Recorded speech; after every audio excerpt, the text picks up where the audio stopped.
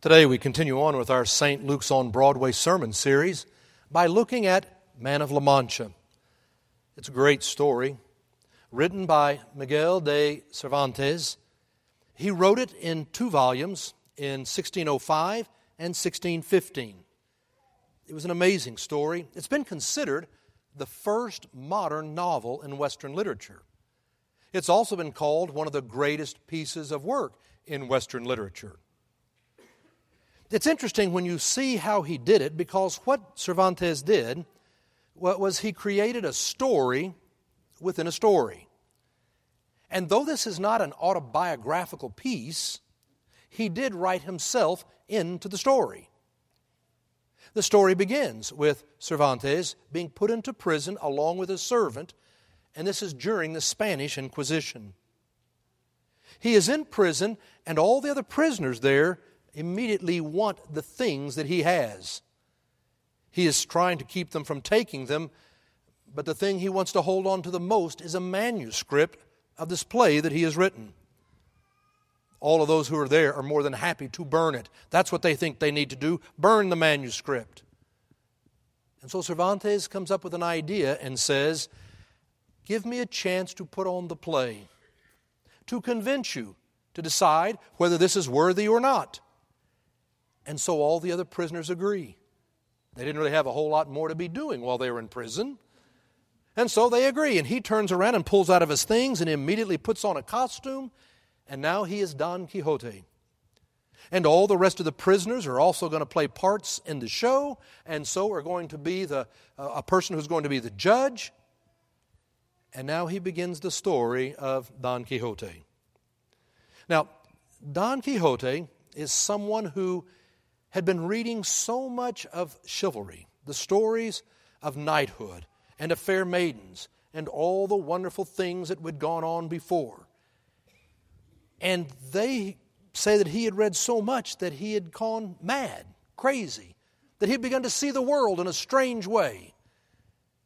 He saw things that other people didn't see. And he believed in love and beauty and truth and fighting for the right and justice. During this period in history, chivalry had really come under scrutiny, and many people were saying, chivalry is dead. All these things that we believe, no, those are not the values that we embrace anymore. It was the time of the Spanish Inquisition. So, we follow Don Quixote on all of these episodes in his life, for he goes out and sees things that others don't see. He sees a windmill, and he thinks it's a giant. And so he immediately attacks the windmill, and he loses.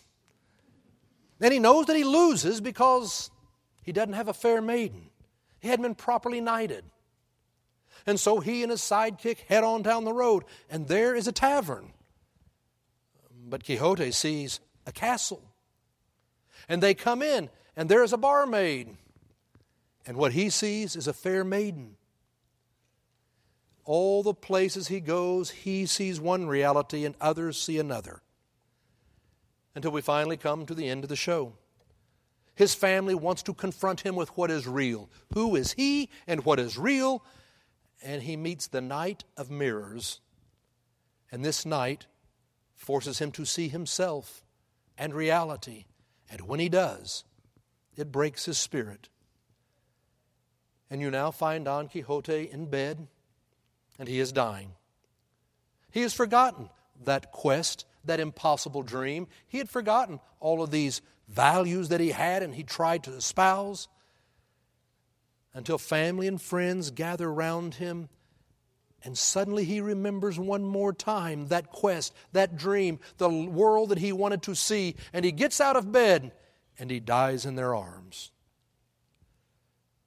That's the end of the play. When the play is over, all of the prisoners who are there are moved. Having been watching Don Quixote and the things he believed and how he treated people and what he saw, it affected all of them. They are all moved, and they find the play worthy. They find Cervantes worthy. And just as they are all coming to that conclusion, the drawbridge comes down into the prison. The guard comes in, and Cervantes and his assistant are summoned before the Grand Inquisition. And as they walk out of the prison cell, the story is over. To understand the story, I think there's a few pieces we need to put together here for history. Miguel de Cervantes, he was born in 1547 in Spain. He grew up there and he was very poor. And his first love was a barmaid. It's who he fell in love with, and she fell in love with him. And they were determined, they were madly in love and going to get married. But her father found out about it. And it was her father who believed that Cervantes was poor and would never make anything of himself. And so he forbid it. And he was right. He was poor. But he actually did pretty well. But they never got married. But he would always remember his first love and what he saw in her. He went and joined the Navy. And there in the Navy, the Spanish Navy, he wanted to fight for his God, for his country.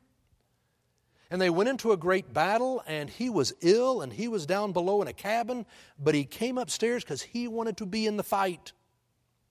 And in that fight, he was shot 3 times. He would lose the use of his left hand, his left arm, and he would say, "I lost my arm's usage in the glory of the right." He said, "I would rather die for my God than to be hiding under covers." He truly felt he had marched into hell for a heavenly cause. He would ultimately be kidnapped by pirates, held for ransom for 5 years. Finally, his family was able to ransom him, and he came back home to Madrid, and there he would settle down and he would write Man of La Mancha. La Mancha is an area, a place south of Madrid, there in Spain. That's what La Mancha is. It is an area, a very plain, unromantic, uninspiring area, not the kind of place you expect a great hero to come from. The one thing they had in La Mancha was windmills, and lots of them. The story did take place right in the middle of the Spanish Inquisition. You may remember from your history, it was in 1480 that Ferdinand and Isabella, King and Queen of Spain, decided to issue an edict giving the church the power to be inquisitive, to inquire about the things people believed and how they lived. And they began to outlaw any kind of marriage between a Christian and a converted Christian. You see, the converted Christian probably had been a Jew, and they had come and they said, a sword to their throat, "Be baptized or die." It's amazing how many people joined the church. It's a very effective means of evangelism that we don't do anymore. But a whole lot of people in the church wondered, did they really mean it? It's a good question. And so a Christian couldn't marry a conversos. You could not marry a Jew. You couldn't marry a Muslim. No. What Ferdinand and Isabella wanted to do was to create a pure Christian Spanish race. And we all know what happens when you try to create a pure race. We've seen it in Germany. We've seen it in Rwanda. It happened in Spain. No, they created this Inquisition. And people then had to come and live in a certain way and embrace certain values. Thousands upon thousands of people would be tortured, killed, burned alive.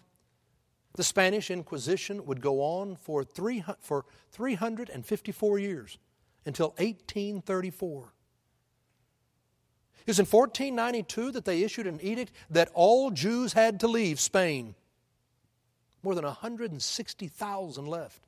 And then in 1526, all Muslims must leave Spain. And once they'd gotten rid of the Jews and the Muslims, then they turned their attention to the Protestants. And when they got through with the Protestants, they turned their attention to Catholics that they didn't feel like were being good enough. St. Ignatius of Loyola was thrown into prison twice, being considered a heretic. The Spanish Inquisition, it created a time of torture and darkness and terror.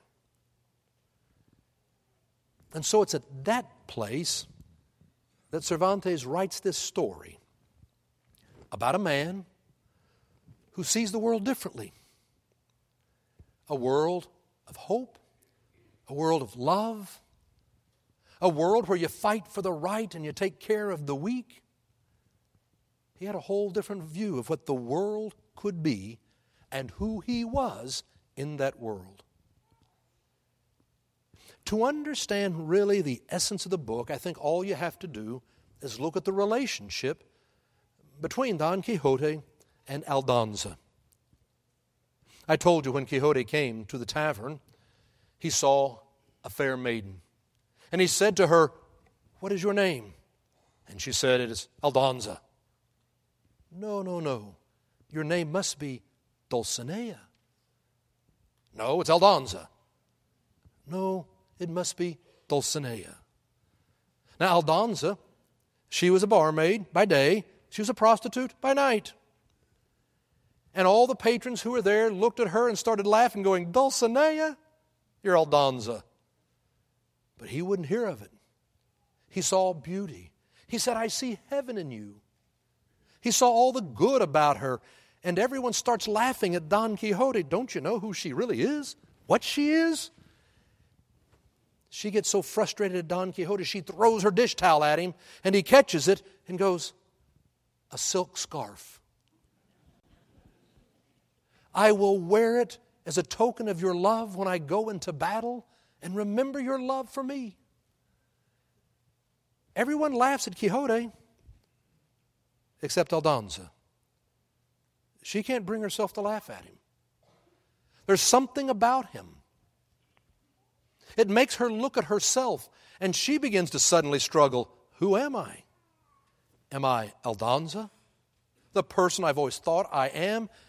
Am I Dulcinea, the person that he sees? Who am I? I told you when we come to the end of the show how he has been forced to look at reality for whatever that is. He sees reality, it breaks his spirit. He's lying in bed. He has forgotten the quest. He has forgotten the dream and all those things he had believed. But as he's lying there dying, suddenly Aldonza shows up. She comes and she kneels by his bedside and she says, "Don't you remember me?" "No." "Surely you must remember me." "It's Dulcinea.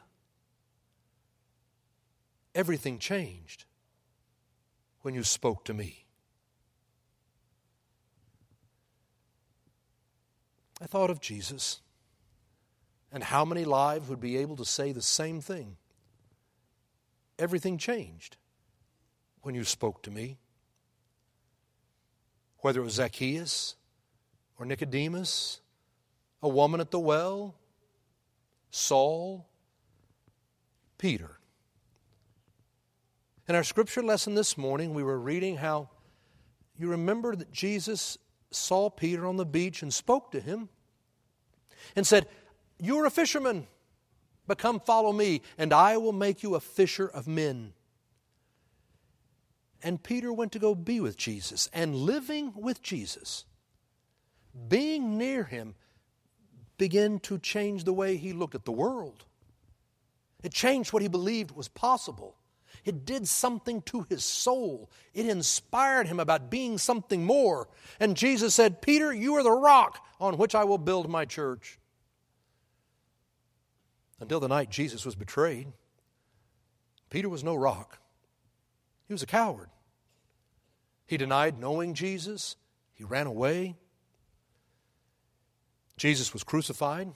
3 days later, raised from the dead. But Peter had gone fishing with some of the other disciples when the risen Christ showed up on the beach, fixing breakfast for them. The risen Christ was there to speak to Peter, to rekindle in Peter an impossible dream, to help Peter remember, you are the rock, not a coward, you are the rock. Do you know who I see you to be? Do you know what I see in you? And for Peter to be near Jesus, to hear Jesus say, Peter, do you love me? You know that I love you, Lord. Then feed my sheep. You love me? I believe in you, Peter. Do you have the world? Do you see the world and what it could be? It changed everything. Now, I thought it was a fascinating thing as I was working on this to come to the idea or realization that when Peter began to have that dream, that impossible dream, and to follow Jesus and to call him the Christ, the Messiah, the Son of God, really he was being a heretic.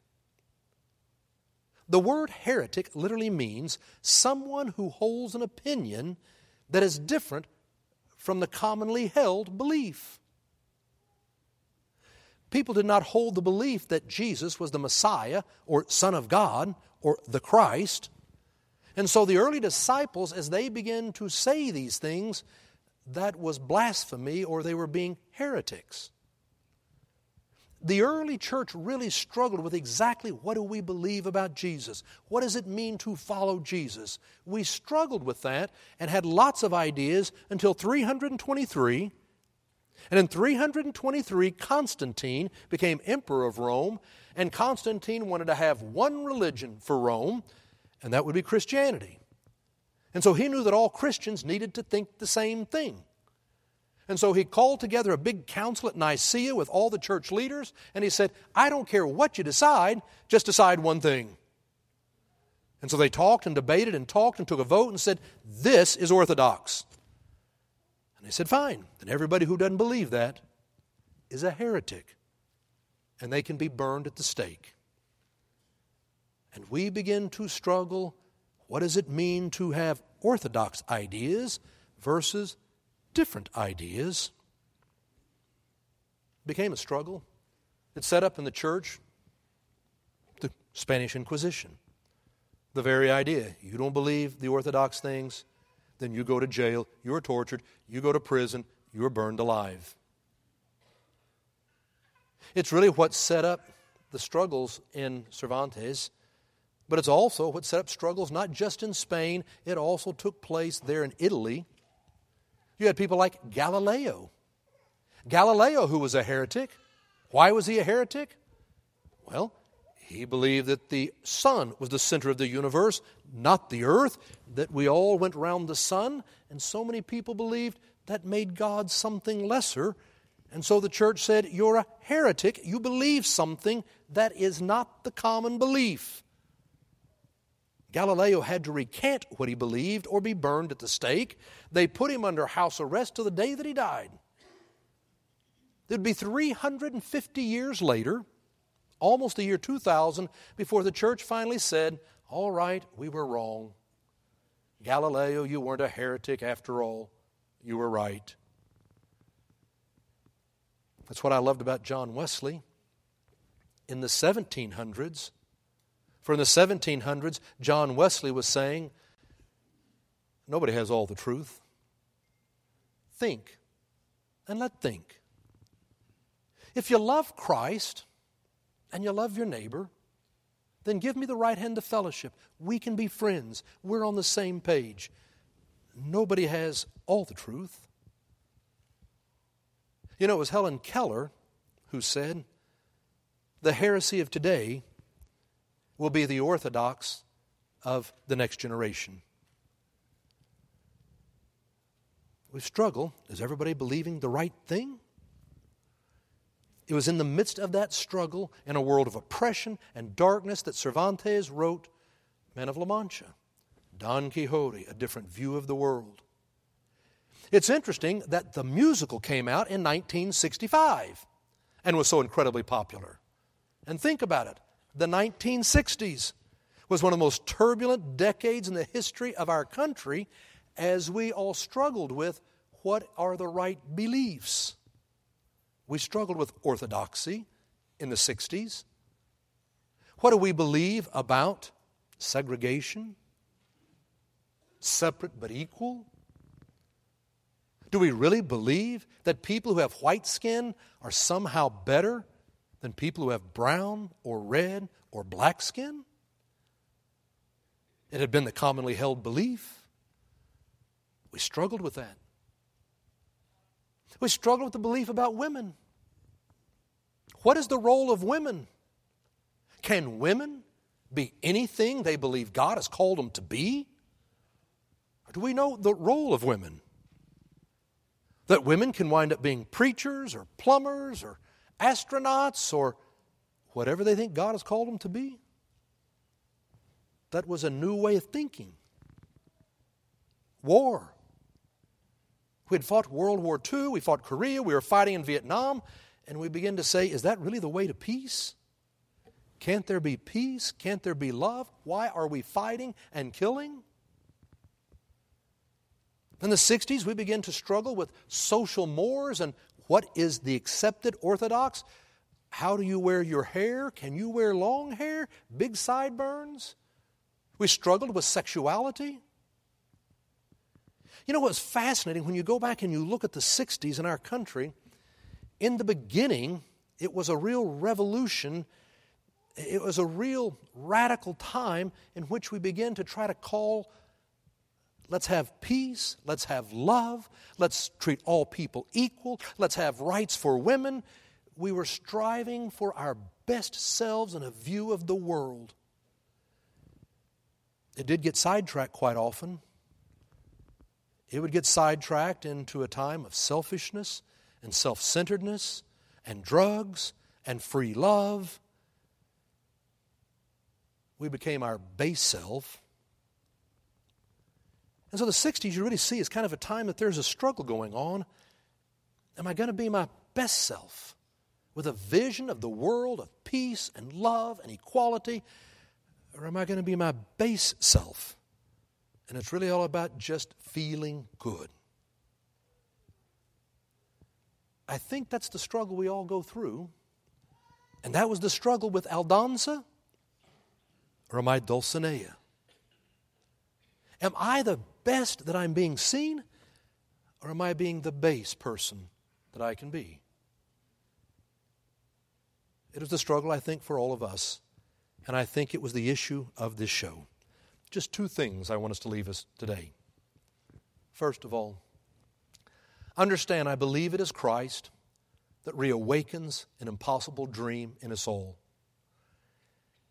It is when you and I are close to Christ that something happens to our spirit and we are inspired to be something more, the best we can be.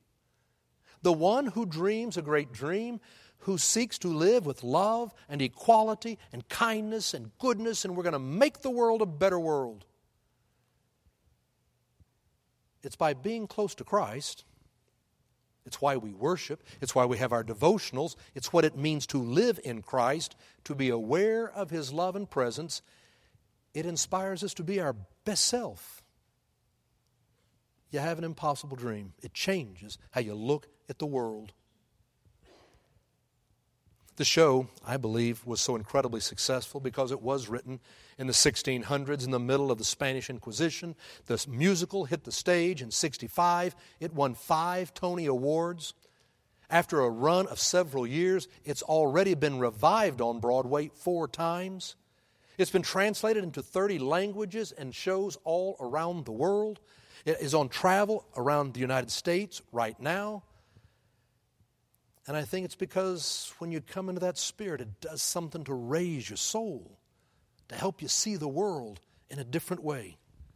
It was so successful that it took them only 7 years to make a movie out of the play.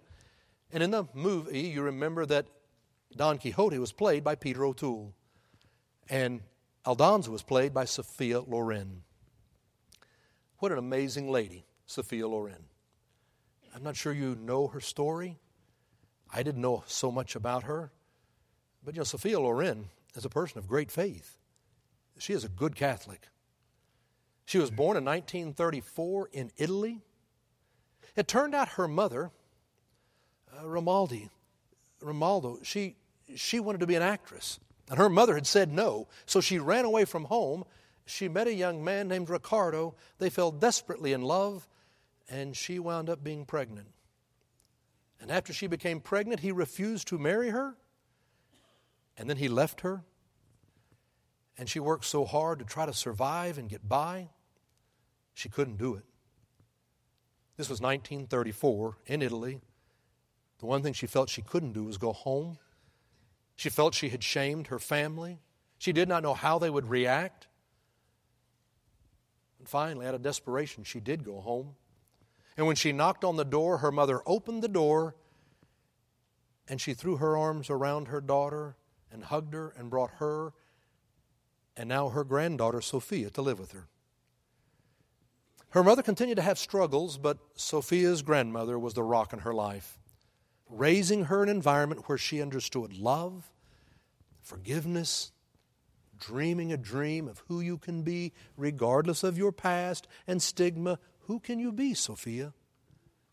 They went to church every week to Mass, and Sophia loved Jesus so much that one Sunday after Mass, they'd been taking communion, and of course she couldn't take communion.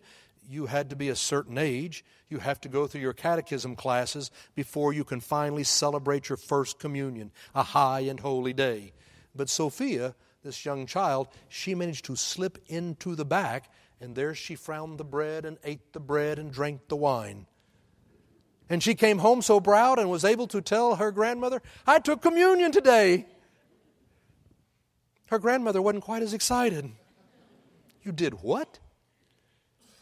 But she was a little proud. Her granddaughter so wanted to be close to Jesus. I believe it was her faith that helped her to stay grounded through a career of the ups and the downs, the good times and the failures, the mistakes. I was reading an interview with her later on after she had had such this career, such a beautiful lady. And the reporter was saying, "So, do you feel you're beautiful?" And she said, No, not really. It's my nose. My nose, it needs to be fixed. I've had many people tell me, "Fix your nose." But she said, it's my nose that makes me unique. And it's because I'm unique that I get the parts. And so truthfully, I don't think I'm beautiful, but I like the way I look. To like the way you look, who you are. When she had 2 children, that became the most important thing in her life. Being a mom, more important than fame, it was children. Being a mom. And she became involved in seeking to bless lives and being involved in charitable things. Now, I really believe it's because of her faith that she continued to have a vision of who she is and what she can be and do in the world. It's you and I who seek to draw close to Christ so that we are inspired. Who are you? Aldonza Dulcinea. The best? God has called us to dream a different dream about the world, an impossible dream. And so second, it simply is a question. Will you be true to that glorious quest? To share God's love and bring hope in the world? When Jesus spoke to Peter on the beach, He was reviving in Peter an impossible dream. To dream a different world. To change things. It's the same dream that I believe Christ gives to us. To dream a dream about a different world. To dream that there will be a world of peace, not war. Love, not hate. A world where every child goes to bed fed. A world where everybody has a roof over their head. A world where every girl and boy can go to school and get an education and become the person that they believe God has called them to be. A world where every human being is treated with respect and dignity, and a person is judged by the content of their character, not the color of their skin. A world where people have life, liberty, and get to have the pursuit of happiness and can be free. We're called to a different dream. It's an impossible dream, isn't it? I mean, it's true. Peter did not change his world and overthrow the Roman government that day. Cervantes did not stop the Spanish Inquisition that day. You and I will not stop terror and prejudice and hate in this world today. But the world will be a better place for this. That one person, scorned and covered with scars, still strove with their last ounce of courage to reach the unreachable star.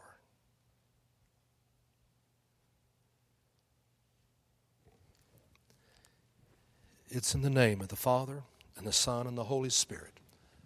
Amen. Let each of us lift up our own silent prayer.